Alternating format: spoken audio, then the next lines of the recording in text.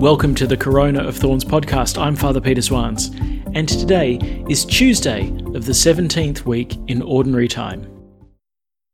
Let's pray. In the name of the Father, and of the Son, and of the Holy Spirit. Amen. Let us pray. O God, protector of those who hope in you, without whom nothing has firm foundation, nothing is holy. Bestow in abundance your mercy upon us, and grant that with you as our ruler and guide, we may use the good things that pass in such a way as to hold fast even now to those that ever endure. Through our Lord Jesus Christ, your Son, who lives and reigns with you in the unity of the Holy Spirit, God, forever and ever. Amen. A reading from the book of Exodus. Moses used to take the tent and pitch it outside the camp, at some distance from the camp. He called it the tent of meeting. Anyone who had to consult the Lord would go out to the tent of meeting, outside the camp. Whenever Moses went out to the tent, all the people would rise. Every man would stand at the door of his tent and watch Moses until he reached the tent. The pillar of cloud would come down and station itself at the entrance to the tent, and the Lord would speak with Moses. When they saw the pillar of cloud stationed at the entrance to the tent, all the people would rise and bow low, each at the door of his tent. The Lord would speak with Moses face to face, as a man speaks with his friend. Then Moses would turn back to the camp, but the young man who was his servant, Joshua, son of Nun, would not leave the tent. Moses stood with the Lord on the mountain. He called on the name of the Lord. The Lord passed before him and proclaimed, the Lord, a God of tenderness and compassion, slow to anger, rich in kindness and faithfulness. For thousands he maintains his kindness, forgives faults, transgression, sin. Yet he lets nothing go unchecked, punishing the father's fault in the sons and in the grandsons to the third and fourth generation. And Moses bowed down to the ground at once and worshipped. If I have indeed won your favor, Lord, he said, let my Lord come with us, I beg. True, they are headstrong people, but forgive us our faults and our sins, and adopt us as your heritage. He stayed there with the Lord for 40 days and 40 nights, eating and drinking nothing. He inscribed on the tablets the words of the covenant, the 10 words. The word of the Lord. Thanks be to God. The Lord is kind and merciful. The Lord is kind and merciful. The Lord does deeds of justice, gives judgment for all who are oppressed. He made known his ways to Moses, and his deeds to Israel's sons. The Lord is kind and merciful. The Lord is compassion and love, slow to anger and rich in mercy. His wrath will come to an end. He will not be angry forever. The Lord is kind and merciful. He does not treat us according to our sins, nor repay us according to our faults. For as the heavens are high above the earth, so strong is his love for those who fear him. The Lord is kind and merciful. As far as the east from the west, so far does he remove our sins. As a father has compassion on his sons, the Lord has pity on those who fear him. The Lord is kind and merciful. Alleluia, alleluia. The seed is the word of God. Christ is the sower. All who come to him will live forever. Alleluia. The Lord be with you. And with your spirit. A reading from the Holy Gospel according to Matthew. Glory to you, O Lord. Leaving the crowds, Jesus went to the house, And his disciples came to him and said, "Explain the parable about the darnel in the field to us." He said in reply, "The sower of the good seed is the Son of Man. The field is the world. The good seed is the subjects of the kingdom, the darnel the subjects of the evil one. The enemy who sowed them, the devil. The harvest is the end of the world, the reapers are the angels. Well then, just as the darnel is gathered up and burnt in the fire, so it will be at the end of time. The Son of Man will send his angels, and they will gather out of his kingdom all things that provoke offences, and all who do evil, and throw them into the blazing furnace, where there will be weeping and grinding of teeth. Then the virtuous will shine like the sun in the kingdom of their Father. Listen, anyone who has ears." The Gospel of the Lord. Praise to you, Lord Jesus Christ. Okay, so as we go through the book of Exodus, we're getting some little snippets. A few verses here, a few verses there, a few verses there. So, we get a little bit of a mosaic of the book. But unfortunately, I suppose because of the, constraint of time, the church has to be a little bit selective about what she presents. And so consequently, we miss a few little details as to what's happened in the meantime and what happens in the intervening verses. There are a few little details that are very useful, I think. So, just to put a bit of context on this reading, yesterday Moses came down from the mountain with the 2 tablets of the 10 Commandments, found the Israelites up to no good, busy with idol worship of the golden calf. Now, here's the problem. Only 40 days before, God had ratified a covenant with them. They'd entered into this deep, abiding relationship of belonging, a blood relationship, a family relationship. I'm yours, you're mine. And if you remember, this sacrifice of the bulls on the altar and the blood being spilled on the altar and the blood being spilled on the people, all of this was a sign of the oath that they'd sworn. You're my God. And so, our adherence to the 10 Commandments, to the law, to the Book of the Covenant, that's a sign of our belonging. So, the golden calf then, it's not just God getting grumpy, saying, "Oh, look, why can't you guys just be grateful for what I did in rescuing you from Egypt?" No, it's far more problematic than that. They broke the first commandment, the one of belonging to God alone.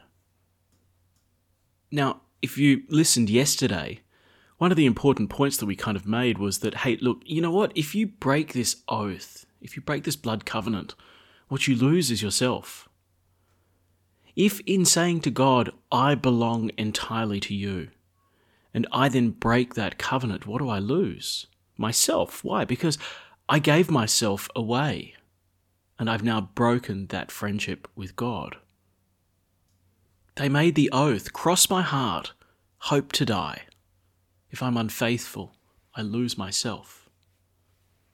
And so God ends up in a bit of tension, right? In order to be faithful to the covenant, what does God need to do? Well, actually, allow the people to feel the consequence of their actions. And there's a moment there where God says, that's it, I'm done with these people. Had enough. Now, that's not God saying, I changed my mind. Don't love these people after all. That's God saying, well, that's the consequence. One of the symbolic things that Moses does as a sign to the people is these 2 brand new tablets of the 10 Commandments that God had just finished inscribing. He takes and he crushes to bits. It's a sign because that's what the people have done with the covenant. You've taken your relationship with God and broken it to bits. You've broken yourselves to bits. Now, this serves as a little aside. The golden calf, Moses takes it, burns it, grinds it up into fine dust, scatters the gold dust into the waters, and then makes the people drink it. It almost seems like an anti-communion. Take and eat. It is dead. It will give you no life. It will give you no nourishment. You want your gold? Have your gold. It brings nothing. We can see pretty powerfully then that the consequence of unfaithfulness to the covenant, it really is death. Turn your back on the God of life, what do you lose? Your life. And it's not because God's grumpy, but it's a fairly basic spiritual physics. Adam and Eve found that out. So what to do about a broken covenant? What's God going to do? And he looks over to Moses and he goes, all right, Moses, you weren't part of this idolatry. You're up on the mountain with me. How about you be the new beginning? 12 tribes of Moses got a ring to it, doesn't it? It's at this point that Moses starts to plead with God. And what he does is, instead of breaking himself off from the people, instead of laying claim to his status as the one who didn't sin, he identifies himself more intimately with them. He says, look, Lord, forgive their sins, be merciful to them. And if not, then blot me out from the book that you have written. Lord, count me among them. And then Moses starts to reason with God. And he says a few things. He goes, all right, look, okay. Yes, they're a pain in the backside. I get it. But, Lord, you did kind of make a promise to Abraham, didn't you? To make his descendants as many as the grains of sands on the seashore. And, do you really want to give Pharaoh the satisfaction? Lead your sons and daughters out and then, slaughter them at the foot of Mount Sinai? Because if Israel was supposed to be the older brother of all the nations and, you slay the older brother, the younger brothers, they're not going to come to you, are they? And then lastly, there's this beautiful moment where Moses sort of says, hey, look, Lord, if it's not for their sake, then what about for mine? He says this, he goes, right, if you're not going with us yourself, do not make us leave this place. By what means can it be known that I and my people have won your favour, if not by going with us?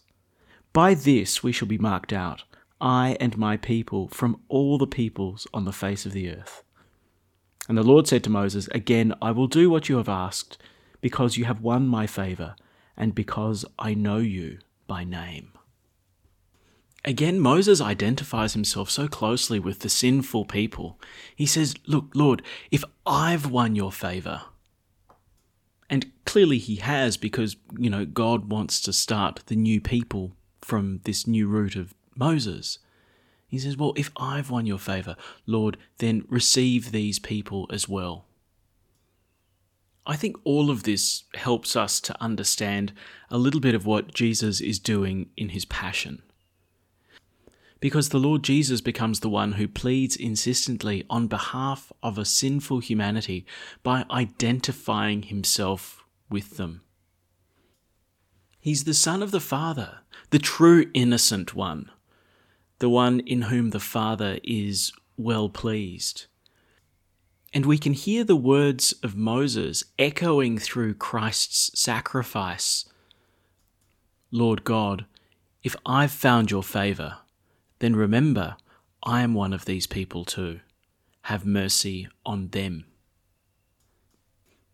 Moses becomes the representative and exemplar of the people under this new covenant. But now so does Jesus, but in a far more profound way. Everything that's indicated here in the covenant with Moses gets taken up and fulfilled in Jesus. See, this broken covenant really is a deep problem. What do you do as a kind and loving father? A promise has been broken. A kind and loving father would, on the one hand, let his child feel the weight of the consequences of their actions. But on the other hand, a loving Father is also merciful. His justice and his mercy, they kind of stand in this rather awkward tension. And you can see Moses feels it, right? He says, look, you're right. They're a headstrong people. The broken covenant calls for justice. But remember, it's a covenant. These people belong to God. And so the covenant also calls for mercy. So here comes the extraordinary generosity of God. What Moses began in pleading for the people comes to its fulfillment in Jesus, because God now sends his own Son, born into a sinful humanity, takes upon himself the sins of humanity, and there he becomes the one representative who faces the true consequence of covenant unfaithfulness. It's death. And it's not because God is vengeful and bloodthirsty and demands the blood of his Son, but because Jesus freely lays down his life. And so where Moses was able to kind of negotiate a new peace, a renewal of the covenant with the sinful people, Jesus is able to enter into the full dysfunction of human sin, remain entirely faithful to God, suffer the consequence of sin, and rise to new life, to become the beginning of a new covenant, to be the true resolution to the real problem of sin, which is death. Remember how we said that justice and mercy kind of stand in this awkward tension here with Moses as he's pleading with God? Well, we can see how mercy gushes forth from the open heart of Jesus, because he is the one who has identified himself so intimately with us that he is the one who drinks the cup of God's justice. Now, there's a both and here. Remember how God had said to Moses, all right, fine, I'll make you the new beginning? And Moses said, well, look, if I become the new beginning, that means that you have to destroy everyone else. Don't destroy them. Well, Jesus does become the new beginning, the start of the new covenant, of a whole new creation, and not by means of the destruction of sinners, but by means of their resurrection. The sons and daughters of Abraham can still become as many as the grains of sand on the seashore. You can still be faithful to that covenant, but it'll be fulfilled in a new one, a more perfect one, an eternal one that will not be broken by death, because death has finally been resolved. That unfaithfulness to God has finally been resolved in Jesus. Moses said, look at our relationship, God. If I've found favor with you, then extend that favor to the people. Jesus has done the same. He is the beloved Son, and we are drawn into his life. And so the favor which belongs to the Son is now the favor which is extended to us. Jesus has identified himself with us, but not just by means of words, but by means of the flesh. He was born into the human family in the incarnation, but more than that, he has shared his life with us by drawing us into his body. He identifies with us in a miraculous way by making us members of his body, so closely united by the same life that he lives, so as to become parts of himself. He identifies himself with us so that he dies our death for us. And he identifies himself so intimately with us that we rise to his resurrection, to his new life.